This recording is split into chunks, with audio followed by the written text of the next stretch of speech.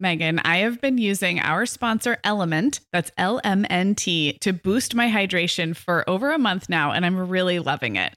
I'm just not very good at drinking plain water, and I love the taste when I pop one of these little packets. I like orange or grapefruit into a big bottle of water. It's kind of fruity and salty, and it just helps me hydrate better overall. Element is a zero-sugar electrolyte drink mix born from the growing body of research that shows the best health outcomes occur with higher sodium levels. Each little pack delivers a significant dose of electrolytes, but minus sugar, artificial colors, and other iffy ingredients. Element's flavors are so unique, like fruity watermelon salt and spicy sweet mango chili. And we're going to set our listeners up with a variety pack so you can find your favorite. Right. You can receive a free Element sample pack containing 8 flavors with any drink mix purchase when you purchase through our custom link, drinkelement.com/momhour. That's DRINKLMNT/momhour. This is available exclusively through our partnership and is available for both new and returning customers. And if you're an Element insider, you'll have first access to Element Sparkling, a bold can of sparkling electrolyte water. Again, it's drinklmnt.com/momhour. Hi, I'm Sarah. And I'm Megan. We're 2 moms with 8 kids between us, from little to grown. We're in different areas of the country and in different stages of life. But we both know that motherhood's a lot easier when real moms share tips and encouragement. And remind you that it's really all going to be okay. We're not experts. We're parents who've been there. We're not perfect. We're real. Welcome to the Mom Hour. Hey everyone, and welcome to episode 357 of the Mom Hour. I am Sarah Powers here with Megan Francis. Hey Megan. Hi Sarah, how you doing? I'm doing well. We're departing the travel content that we've been doing the last couple of weeks. So if you have been listening to us and you're like, I'm not going anywhere this spring, move on. Stop talking. Yes. That's what we're doing today. We are moving on. We're doing a really fun 2-part series this week and also next Tuesday. We're just going to talk through kids, childhood, year by year, and like free associate with each year's, the highs, the lows, what we remember about our own kids or ourselves. So this is going to be really fun. It is. And I have to say, Sarah, this one was interesting to prep for because we did an episode last spring in May where we went through like our memories of what and of course we weren't talking about a singular baby. We were talking about babyhood, it's kind of the, in general, but month by month of baby's first year. And I found it very easy to come up with like really specific touch points for months, for baby's first year, because I think you're so focused on like development. And also you're following along often with the growth charts and books and websites and things like that are telling you what to look for. So then you're looking for that stuff. It's not quite the same with bigger kids. It's more of like a general feeling about certain ages or like, I kind of remember like, between 3 and 4-ish, like maybe this was going on, but it was really different for this kid from this kid to that kid. So it's like free association is a good way to put it. We're kind of like thinking back on what it's like to have a 3 or a 4 or a 5 or a 6-year-old or what that age group is like, while knowing that like you're not paying as close attention or documenting it in the same way. And like even my memories around those ages, I think are a little fuzzy sometimes. Well, right, exactly. And so we have to take this with a giant grain of salt that we're not saying all 3-year-olds are like this and all 6-year-olds are like this. But when you zoom way, way out, and as moms of many collective kids, and most of our kids are older now, I think we can still arrive at an essence. It's like, what is the essence of 5? And if we talk about it and you're like, oh, that sounds way more like my kid at 3.5. Well, great, because this is not science. This is a conversational podcast. Nothing coming out of our mouths is science for the most part. For the most part. When we were preparing this, I was remembering, do you remember the essay series? I looked it up so I can now remember that it was Brainchild Magazine, which was a wonderful literary, I don't know, nonfiction magazine for parents that has since folded.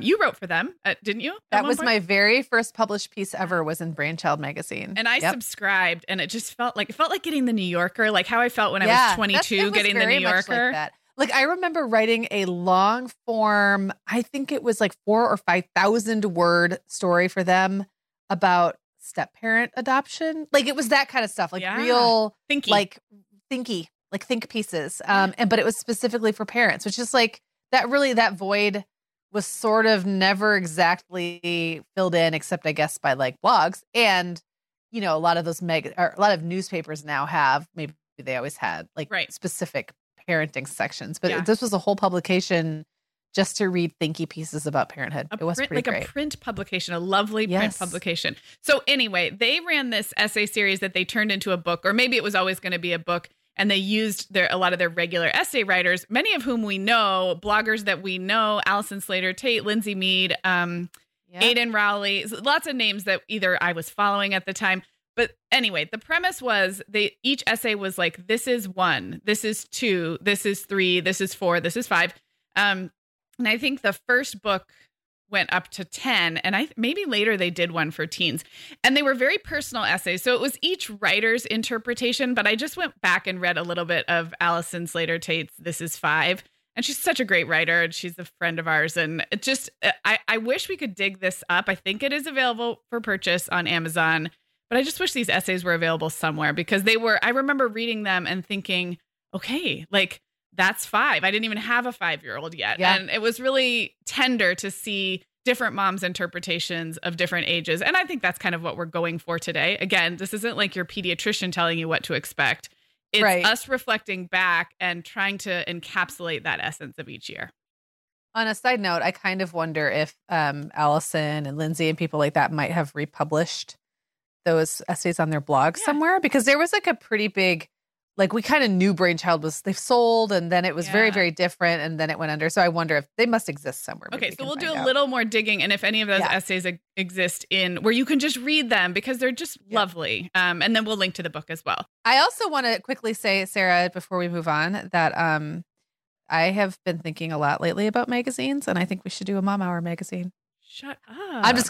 I'm just gonna blow that up in the intro and let you sit there and freak out because I'm wondering if I actually mean it or not. But I'm actually really curious if any of our listeners also like print, like to read a print publication, because I still love a good magazine. So email us if this idea has any interest to you. I would love to hear. And you know how things that go away like come back as retro. So, the death of print magazines, there is probably a renaissance where well, they're not really dead. They still exist. They just changed a lot. Right. So, yes. But there was a time, though, when they were folding right and left. Oh, right. So many did die. Yeah. Many did die. There was a lot of death. Yes.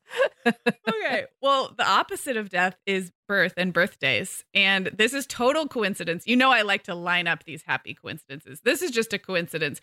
We're talking about ages and stages of kids and each year, but we as a podcast had a birthday this past weekend, a few days ago. I think our birthday is March 19th, but I always have to go look. So we are 7. Happy birthday to us. We are like the stage where we're like all teeth, but like different sized teeth. And I guess poop humor. Yeah. Right? Mm-hmm. Like, yeah. Yes. So cool. Yeah. Fart joke. Or maybe we're like in dog years. So we're like 47. There has to be. I think there has to be. We are like grannies of the podcast world. So there's no way that we're truly a 7. But yeah, this podcast was kicked off, born in March of 2015, which makes us 7 this month. We don't really do much, as you longtime listeners know. Sometimes for a milestone episode like 300 or 200, we'll do something special. We don't tend to do anything around this official anniversary except say like, yay, high five, like keep going. Here we are. We're still here. Yeah, we're still here. So anyway, we are 7 today. And in today's episode, we're specifically talking through ages 2 through 8. And then next week, we are going to continue with 9 up through the teenagers. Megan, the end of the school year and kickoff to summer is a busy time of the year for families, but we can all eat stress-free and hit our wellness goals with ready-to-eat meals from our sponsor, Factor. Factor's delicious meals are never frozen and can be ready to eat in just 2 minutes. You can pick from a weekly menu of 35 options, including popular choices like Calorie Smart, Protein Plus, and Keto. Plus, they have more than 60 add-ons like breakfast, lunch, snacks, and beverages to keep you fueled all day long. So our team was comparing notes recently on our favorite Factor meals, and Katie loved the herb-crusted chicken with mashed cauliflower and toasted almond green beans. I loved that one too. And get this, so did her little boy, Charlie. She heated it up for lunch one day, and Charlie, who's 3, ate almost all of the green beans. I mean, that's quite an endorsement, right? I was going to say, what a parenting win. And I get it, Charlie. Those green beans are crazy good. And if you really want to treat yourself, they even have meals with filet mignon, shrimp, truffle butter, broccolini, and asparagus. Listeners, head to factormeals.com/momhour50 and use code momhour50 to get 50% off your first box plus 20% off your next box. That's code momhour50 at factormeals.com/momhour50 to get 50% off your first box plus 20% off your next box while your subscription is active. Okay, Megan, like many of our listeners, I'm sure I've been doing some spring cleaning in my closet lately, and it always feels so good to get rid of clothes I'm not wearing, things that don't fit or that aren't my style anymore. But you know what I realized? All of my Vionic shoes are always in the keep pile. They just tick all the boxes. They're cute, comfy, high quality. They last forever. And I love growing my Vionic collection, especially with the latest styles from their Vionic Vitals collection. The Vionic Vitals collection offers daily wear styles designed for elegance, comfort, and versatility. We both love the Uptown loafer, which collapses flat, so it's perfect for travel. The Chardonnay heeled sandal, which I know you love, Sarah. The Walk 23 classic sneaker, which our team member Katie gets compliments on all the time. And the Willa slip-on flat, one of my favorites, which comes in 12 colors for any outfit. Yeah, I need to get the Willa slip-on flat. That's next on my list. Well, listeners, if you're ready to try the shoes we're always raving about, use code TheMomHour15 at checkout for 15% off your entire order at VionicShoes.com when you log into your account. That's one-time use only. Vionic Shoes, wearable well-being for your feet. Okay, Sarah. So obviously we're going in order here. So we're going to start with 2-year-olds and just kind of talk about our general impressions of 2-year-olds. And I love the way you put it. Like, what is the essence of a 2-year-old? I mean, they have a lot. There's a lot in a 2-year-old. There's a lot of essence being contained in those little bodies. Yes. Well, the first thing that came to mind is obviously, since 2 is still just barely coming out of infancy, there is a huge difference developmentally and even in essence between a 24-month-old when they first turn 2 and a 36-month-old when they turn 3. And I think you could argue that for a lot of years, but especially with a 2-year-old, I think it's so I remember stopping telling people how old my kid was in months. Like, I never said my kid is 27 months old, but in a way you almost wish you could, because there's just a big difference between a young 2 and a newly 3. So my first thing to say about 2-year-olds is they contain multitudes, and a new 2, if you're comparing a new 2 to a nearly 3, think about that in terms of their overall life. It's like a third of life difference. So the specific things that came up for me is really awkward hair and haircuts, unless you've had enough hair to have a proper haircut at 2, but a lot of toddlers haven't. So we're talking mullets and bald spots and bald spots. The babies have that too, but they're babies. So we're like a little bit more forgiving. And all of a sudden there's this like walking, talking toddler. And there's a lot of like rat tail situations going on, or like hair that hasn't come in on the top. So awkward hair. I also think of 2-year-olds as being really heavy in my arms. And the reason for that is you're not setting them down to walk independently very much. I mean, they can walk, but you're carrying them a lot, and they're very, very heavy. I had, when I was pregnant with Reed and had a 2-year-old Allegra was a very, in terms of like growth, height and weight, top of the growth chart. So now I'm not remembering the pounds, but it was whatever the top of those charts were. And 2-year-olds are heavy, and yet you're still getting that. You're still carrying them quite a bit. They're like the limbs. And like what I remember about that is carrying like a slightly sweaty 2-year-old. For some reason they sweat. Well, it's probably because they're running around like crazy all the time. And then they would kind of start to like kind of fall asleep and nestle their sweaty face like in the, in your neck area. And then all their limbs, you're like, I'm going to fall over forward because they're so heavy. But it's like it's like that soft, sweet, heavy weight, but it's heavy. Yeah, it's a lot more than a year prior. And then, with my babies, it was always like a pretty big explosion of language that year. I mean, we know language is like from infancy all the way up. It's fun to see kids, explode in their vocabulary and the way they start to talk. But 2, in my mind, is starting to put multiple words together, and really talk and communicate it seems like overnight, or it seems like in big leaps for my kids. So that's what came up for me of the essence of 2. Yeah. And the other thing I would add to that is like a 2-year-old has such a huge disconnect between their physical ability and even sometimes their like their intelligence versus like their wisdom and like, impulse control. So it's like they're in this body that can kind of do most of what they want it to do. Like they can run away from you if they want to. They can climb up on things, wiggle away from you. Like they've kind of figured out how to do stuff with their body, but they don't have any common sense. Right. And they don't have any impulse control and they don't have any life experience or wisdom. Right. But they're smart. Like they can figure out how to get the top off of something or get into your purse. So it's like they know how to do all the things and they can physically do all the things, but they had not yet figured out why it's a bad idea to do the things or like how to pace themselves or not hurt themselves. So it's dangerous is what you're saying. They're just dangerous. So if you're wondering as a mom of a 2-year-old why you just like kind of exhale every time they are safely asleep, it's because you are on danger duty.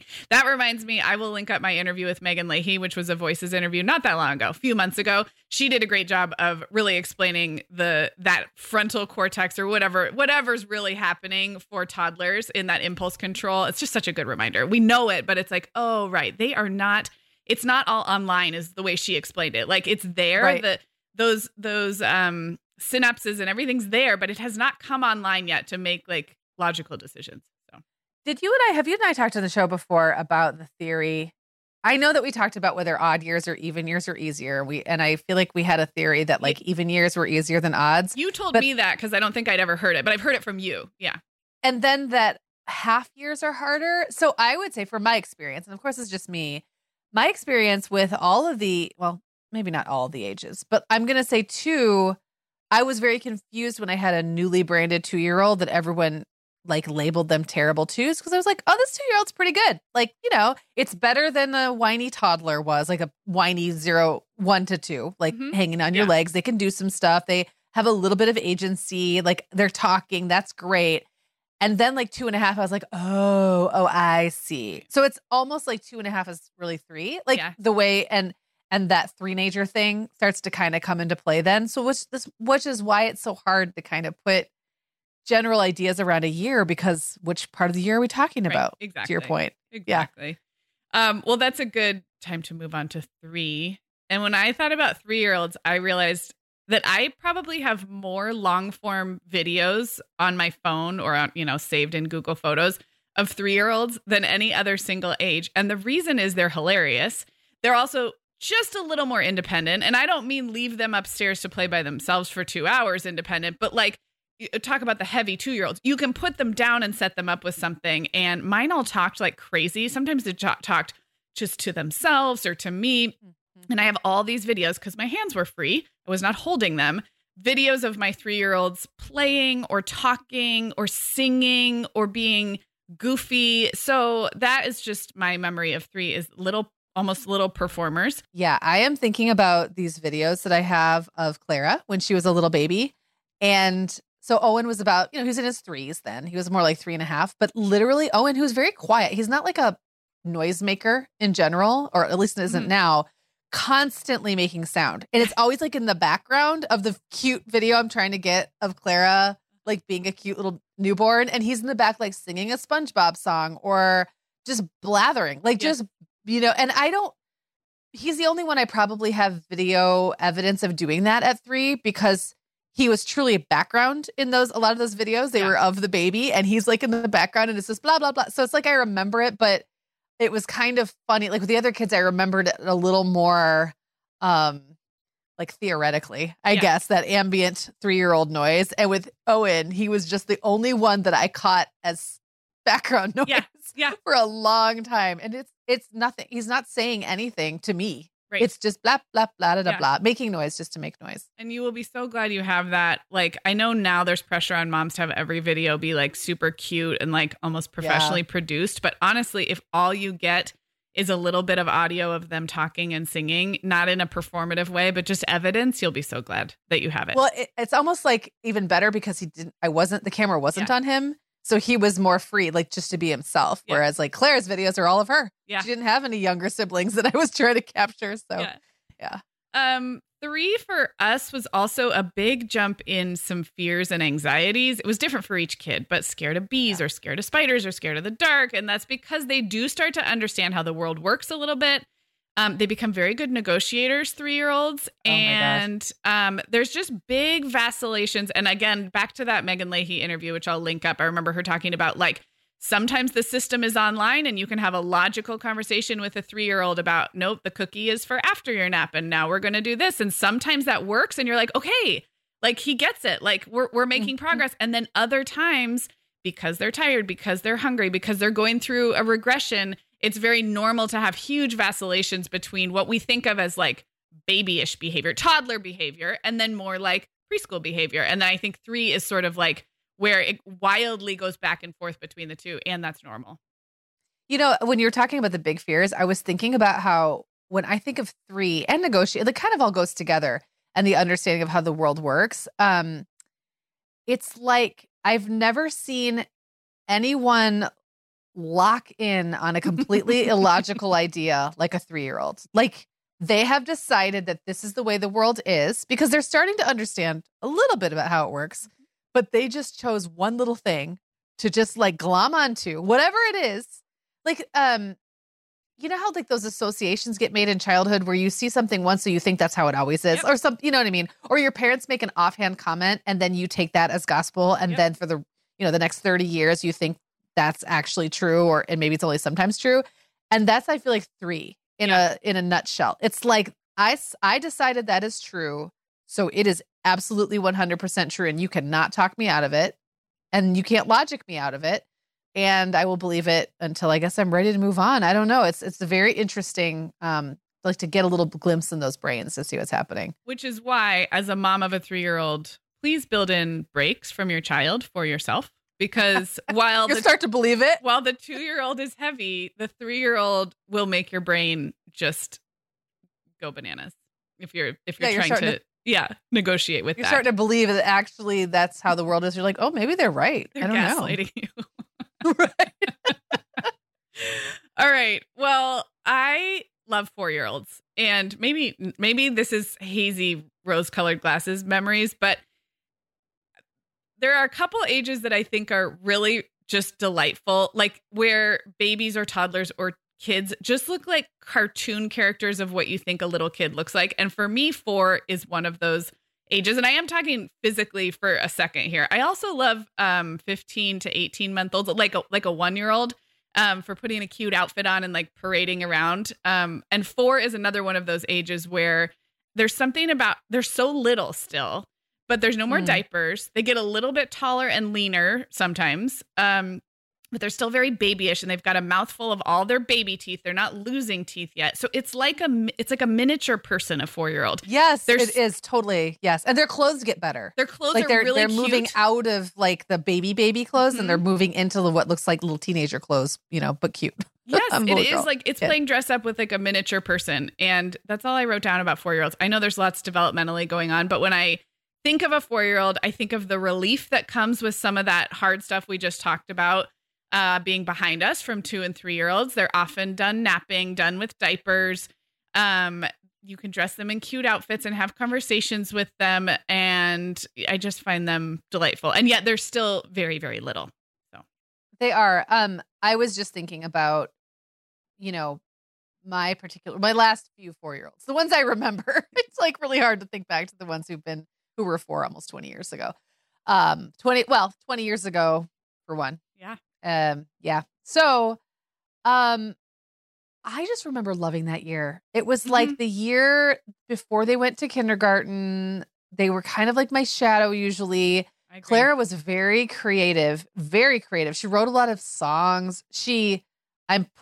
Wrote in quotation marks here because there wasn't any writing happening, but it was like she would come up with a full on song with a melody and lyrics and sometimes like a chorus and a hook. It was like kind of crazy. And I just remember that being like, it was kind of like the noise, the sound, or what's the aimless chattering, only now suddenly it had shape. And she would draw a lot. She couldn't write yet, but she would pretend like she was writing. So there would just be like squiggles, and to her it was a story, and she would tell me the story. I remember Owen being very fun in a very different way. He was a really different kid from Clara, and Will too. Like, I just remember thinking 4 was just a great age. And most of my kids, when they were 4, had a little baby sibling too. Right. So that was always a really cute time. Like, I feel like a 4-year-old with a little sibling is like, I don't know, they're very sweet. They can actually kind of help you. Yep. Yeah. So I totally agree. Really good impressions of that age. I agree. I'm picturing some moms in our listener community who are just having a really rough time with 4 and feeling like, because there's nothing worse than being like, oh my gosh, 4 is the best. I love 4. And you're like, oh my gosh, but it's terrible. So I don't know. This does not one size fits all. But I'm going to agree with you. I think it was a very sweet, kind of easier year after those first 3 years that can be hard, or at least have hard phases baked in. And 2 of my 3 were also older siblings by 4. And I agree. That's another really fun thing to see, that maturity, the maturity of 4 while keeping this teeny tiny cute little body that you can put outfits on and, take out with you as your little sidekick is a really fun combination. And I also feel like a 4-year-old can takes on the responsibility of almost like trying to explain the world to a younger sibling, or totally. like moralizing to. And sometimes there's videos I'll see like on Instagram or something where like a 4-year-old's trying to explain the rules to their little sibling, or like explain how the world works, or I don't know, like reason with them. And it's adorable because they're starting to get it. Like, this is what older people do with little people. Yep. And they sort of understand how the world works, but it's just like a very limited understanding. And I just think it's really cute. I'm remembering now, because you're so right. And a lot of 4-year-olds have been to some kind of preschool by that point. Yeah. So then they're like, Allegra would come home and model like, or pretend swim lesson, pretend pediatrician's office, pretend preschool, and just like act that out of like, I'm the grown up and then you, little brother, are the kid. And it's that a lot of pretend, a lot of make believe at 4. And they haven't gone off to kindergarten where they're now the babies again. So it really is that, like, it's like owning the maturity of the preschool years in the most adorable, like, tiny way. Yeah. Love it. Okay, Megan. Well, over here at the Mom Hour, we are big fans of our sponsor, Our Place. In fact, you, me, and our team member, Katie, were all comparing notes on our favorite product. Katie was telling us that even though she's packing up to move her family to a new house, she cannot put that mini perfect pot from Our Place into the boxes yet because she's using it like every night. Well, as someone who also has a perfect pot, I got mine as part of their mini home cook duo set. I get it. It's nonstick, which is key, but it also has all these handy features like a steam release lid with a built-in strainer and this nice beechwood spoon that nests on the handle in this perfect little peg. Okay, well, I didn't get this pot, but now I want it. That sounds so great. Our Place's cookware is great to cook with, beautiful to look at, and healthier for us as well. All of Our Place's products are made without PFAS, also known as forever chemicals. In addition to their cookware and tableware, Our Place is also making waves with their Wonder Oven, the most stylish all-in-one air fryer and toaster oven. Again, free from the forever chemicals found in many of those air fryers. Listeners, Our Place offers a 100-day trial with free shipping and returns, and we've got a great deal for you. Go to FromOurPlace.com and enter the code MOMHOUR at checkout to receive 10% off site-wide. That's FromOurPlace.com, code MOMHOUR. Sarah, our sponsor, Hiya Health, makes a kid's daily multivitamin that parents can feel great about giving their kids because they have no added sugars or dyes. And our kids who have tried Hiya vitamins have loved them, which is important, right? Because what good is a bottle of vitamins that your kid won't take? Hiya was founded by 2 dads who didn't like the ingredients label on some of the popular children's vitamins they were seeing on store shelves, so they got to work developing a formula that would help fill the most common nutrient gaps in modern kids' diets. Hiya's Chewable Kids Vitamin is made with a blend of 12 organic fruits and vegetables and then supercharged with 15 essential vitamins and minerals. They're also vegan, dairy-free, allergy-free, gelatin-free, and nut-free. Hiya manufactures their vitamins right here in the USA with globally sourced ingredients, and then they ship their chewable vitamins directly to your door on a pediatrician recommended schedule. We've worked out a special deal with Hiya for their best-selling children's vitamin. You're going to get 50% off your first order. To claim this deal, go to hiyahealth.com/momhour. This deal's not available on their regular website. Go to HIYAHEALTH.com/momhour and get your kids the full body nourishment they need to grow into healthy adults. All right. So we made it through the first 4 years. I mean, this feels a lot easier than actually parenting these children. Wow, this has been a breeze. It was really easy. It was like took 20 minutes. Just remember some good stuff and then move on in 20 minutes. Amazing. So we have arrived at 5-year-olds, which kind of feels like a benchmark of some kind. So what are your thoughts? Well, my first impression of a 5-year-old is that whenever I look at pictures of my 5-year-olds, I'm like, oh, that's like a 3-year-old, right? Like in my brain, it doesn't compute that tiny person was in kindergarten. And I think, when I was going through it, experiencing it, that's how I felt as well. I mean, it kind of depended if they had younger siblings at the time, because if they have like a 3-year-old sibling and maybe a baby, they would seem bigger. But then when they like go off into the classroom and you just see a whole bunch of like little 5-year-olds together, you're like, but they're just babies. Like, how can this tiny human be ready to go to a classroom and do school all day? And it's like, they even know that they're not ready for it, because they're looking at you like, it's amazing the difference between a kindergartner and a first grader. Oh my gosh. That is such a big difference. You're so right. And even if they've been in all day preschool, and even if they go to all day kindergarten, it's something about like the difference between that leap. They're little things. And it feels like a lot of responsibility to send them into that environment. Even if it's very similar to a preschool environment, it almost doesn't matter. It's just like, they're still so little. I agree. I have found that I think 5 is a birthday that makes a lot of moms emotional. For some reason, 5 feels like the end of something or like the beginning of something. And as we talk through all these ages, I think there are a few that kind of for some reason feel like that. I will say, and you alluded to this, but when your first kid is 5, it feels huge. Like you think, oh my, like this is a big kid. I'm now in big kid territory. We're going to school. But with subsequent kids, and like to your point, when you look back at photos, you're like, oh, but they're teeny. So it is a both and. They are big, especially if you've never had a 5-year-old and you've slugged through the baby and toddler and preschool years. You're like, wow, I have a 5-year-old. That feels like a milestone. And then with a little bit of hindsight, I think we realize they are so little babies. Yeah, they are. And I honestly don't remember a ton about like their specific, behaviors or things like that at 5. And I think that actually might just be because there's so much else going on. Although I will say my boys all started kindergarten closer to 6. They just felt still very young. Mm-hmm. And I think that the focus was just like, almost like the focus started to become them growing more independent and separating a little bit. And it's hard to remember specifically what that looked like besides the expectation of them being bigger than I thought, that it felt like they were really ready to be. Yeah, agreed. Yeah. Well, that brings us to 6, because I will lead with talking about my 6th birthday, which I have a very distinct memory of.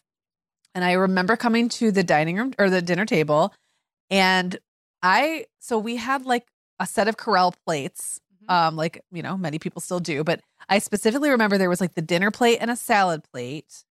And I think my mom was still giving me my dinner on the smaller sized plate. It was like a salad sized plate with the smaller fork. Like you'd have the bigger fork and then like the smaller fork. Yeah. Yeah. And I think it was because I just didn't eat that much. Yeah. And maybe, I don't know, mentally she thought this is the size plate that a child eats off of. And I remember saying, and also I got fed out of like I drank out of like a colorful plastic little mini tumbler instead of a glass like everyone else.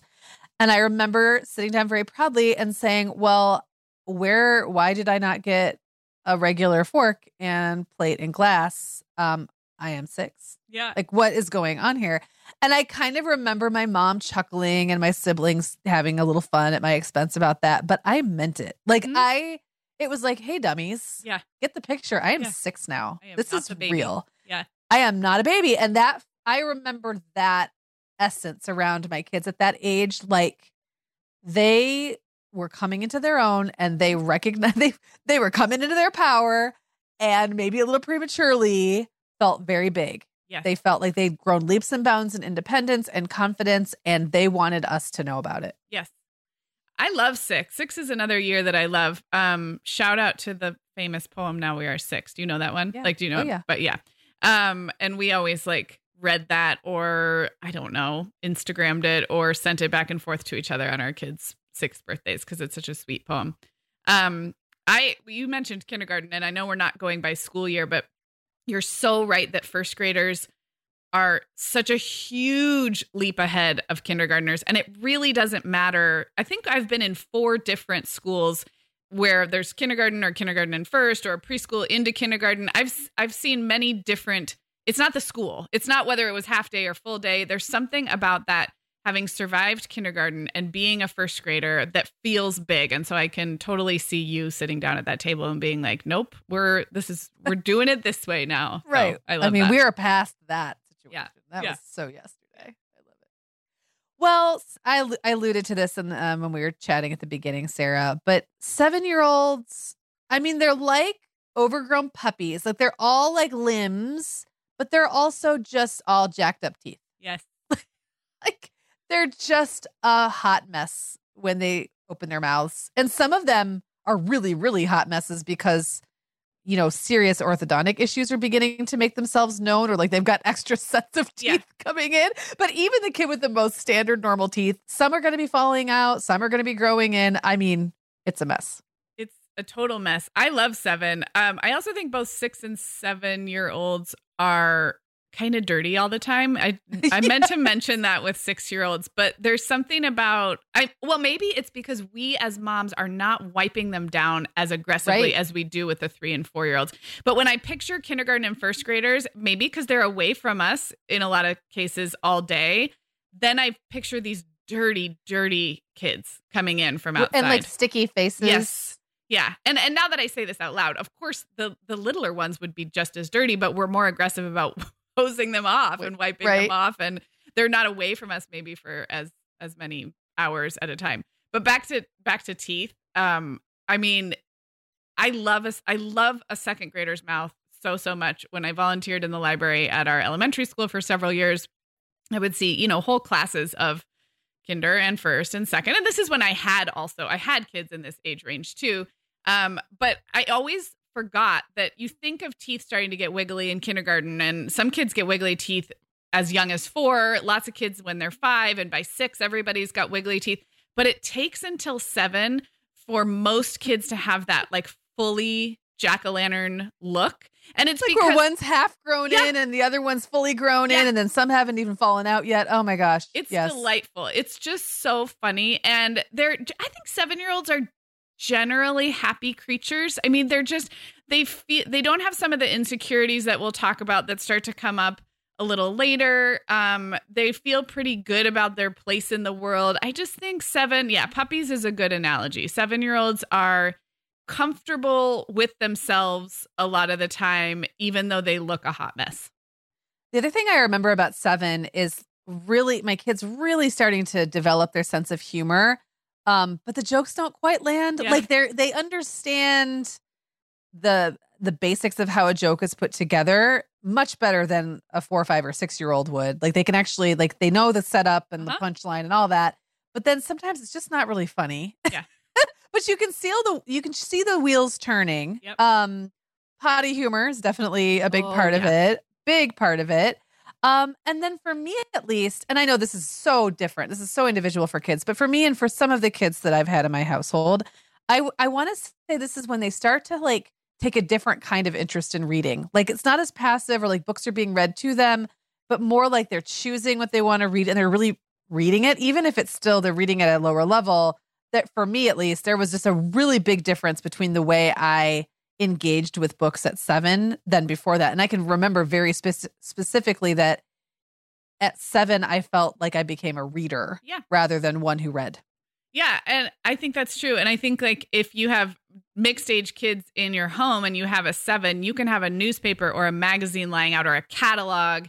And a 7 will often pick it up and start reading it because the hard work of, you know, sounding out and learning the basics of reading may have locked into place. So now they're just looking around and reading signs, and they're reading the pamphlet that gets dropped off at the door. And that's a different kind of like the light is on fully a lot of kids. Yeah.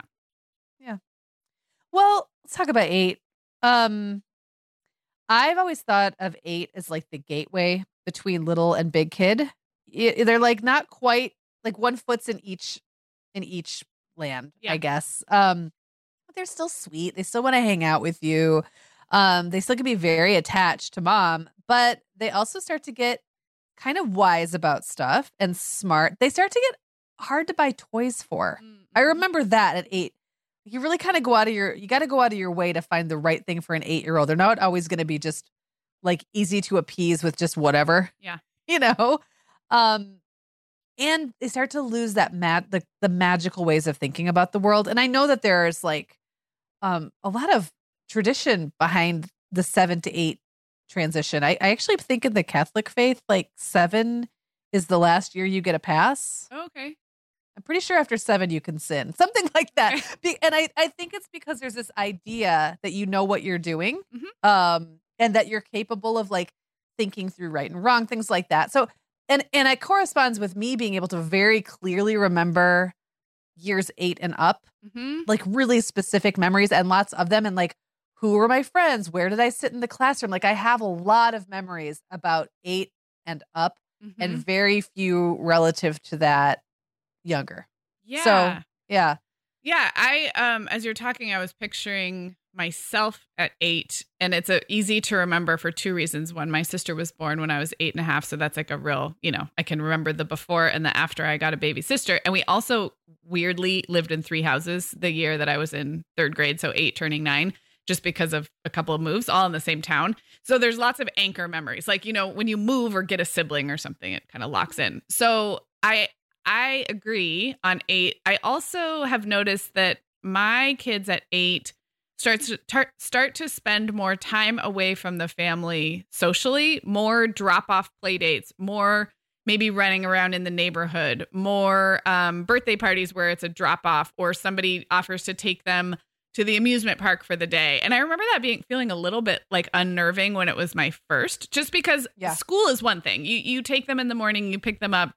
And we had gotten used to that for a couple years, but socially and starting to have friends, and then not just have their little friends, but actually like maybe they're going to somebody's house and you just only casually know the parents. They're not like your best friend's kid, but they're starting to make their own friends and they're starting to spend time away from you doing social things. And that was new for me as a mom. Now it feels very normal. I'm like, oh yeah, that's great. That's a fun part of our family life now. But when it's new to you and maybe new to your kid, it's a learning curve. So that also feels like an 8 thing to me. And maybe it's earlier for some kids, but.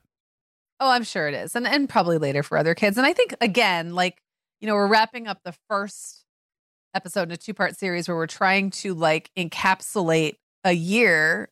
That's really hard to do because there are things like that I just said that were also kind of true about 9-year-olds. And when I think about, some of my kids like coming into that like bigger kid status, some of them did it a little earlier, and a couple did a little later. But it's like this, when we think back, what is our general memory about that age? And, you can apply it up or down a year or two and it probably still sparks something for you. It's one of those graphs, how there's different pictorial ways to represent data. I'm picturing the one where like you look at the concentration of dots. So there will be outliers, but if you can kind of draw a circle around where most of the dots are concentrated. I think that's our best hope today. Yeah. Well, this has been really fun. I want to remind everyone, even if you're like totally over travel content, you can still go check out the many travel episodes and blog posts that we've done over the last month or so. It's at themomhour.com/travel22. And we're going to be definitely adding to that through the summer. So check back. We're not going to be talking about it quite as much, but we are going to have content that's going to be going up that's around travel, that, leading into summer vacation and your plans around there. So we've got 2 blog posts up that you might want to check out.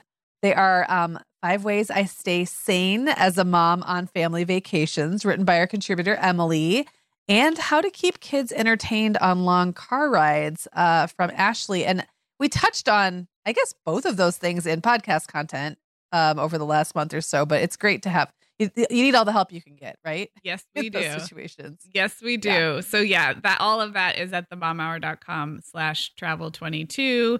And we still have some ideas cooking for adding to that page as we gear up for summer planning. I also want to mention, so hopefully you're following us on Instagram and you're part of that community because it's continued to grow and become kind of like a fun, I don't know, like companion outlet, things we can't do here on the show because you're only listening to us, things we can show you over on Instagram. And one of the things we've started doing is letting our contributors take over Instagram stories for the day and just give you a little peek into their lives. And we have done it 3 times so far, or 4. I'm already losing track. 4, I think. I think this is the 4th. No, I think Kia's coming up tomorrow, and I think it's the 5th because we've done. Oh, this is the 5th. Okay. Joanna and Stacy and Mandy and Catherine came on the heels of each other. Yes. And they are really fun to watch. And, you know, these moms live all over the country, have different like home life work situations and are sharing their lives with you. So I wanted to tease that Kia is up tomorrow. Kia has 4 kids. She has an almost 13-year-old.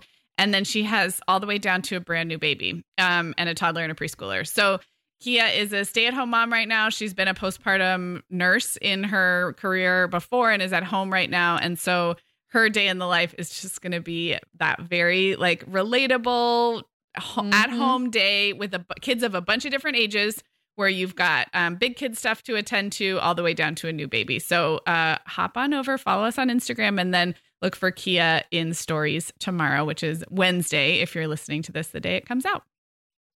And then, Sarah, we are really in the thick of like this 2-year post, like look back to what life was like 2 years ago. Very, very different from where we are now.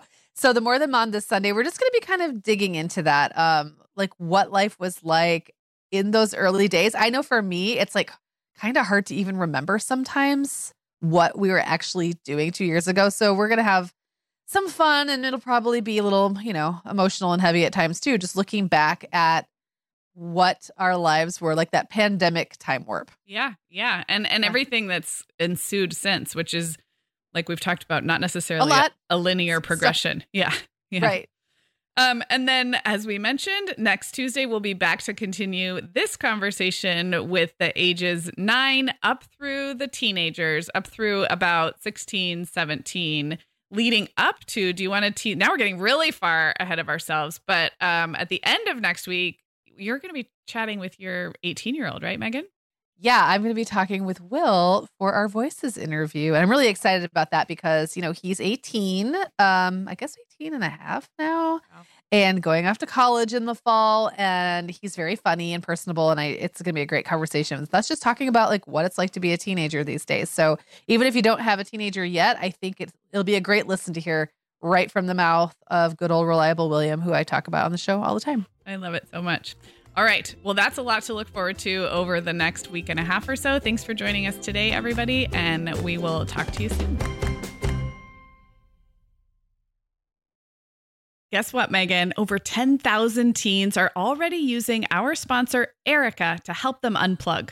That is amazing. Erica, that's Erica with a K, is the social media health app for teens that gives them the tools to unplug whenever they need to for improved health, study focus, sleep, and daily balance. It's so cool how this works to hide distracting apps from your phone at the touch of a button, keeping them out of sight and out of mind without deleting your data. Yeah, you know, teens really get that social media comes with risks, including addiction, and Erica helps them build healthy habits and self-regulation that will benefit them their whole lives. Tell your teens about Erica and save 20% on the Erica family plan with promo code TheMomHour. Go to erica.app and search for plans. That's Erica with a K, ERIKA.app, and use code TheMomHour to save 20%. Sarah, I have been having just the best time making my new podcast, The Teas Made. I launched back in November, and so far I've covered topics like staying warm on cold winter walks, nurturing creativity, how to be a great host, and even Nordic secrets to loving winter. Well, you know, I am fan number 1 of The Teas Made. It's got such a cozy vibe, and it seems like you've really hit your stride in covering topics like wellness, self-care, comforting rituals and routines, and home and family life. Just look for The Teas Made with Megan Francis wherever you get your podcasts, or head to theteasmade.com to find all the episodes.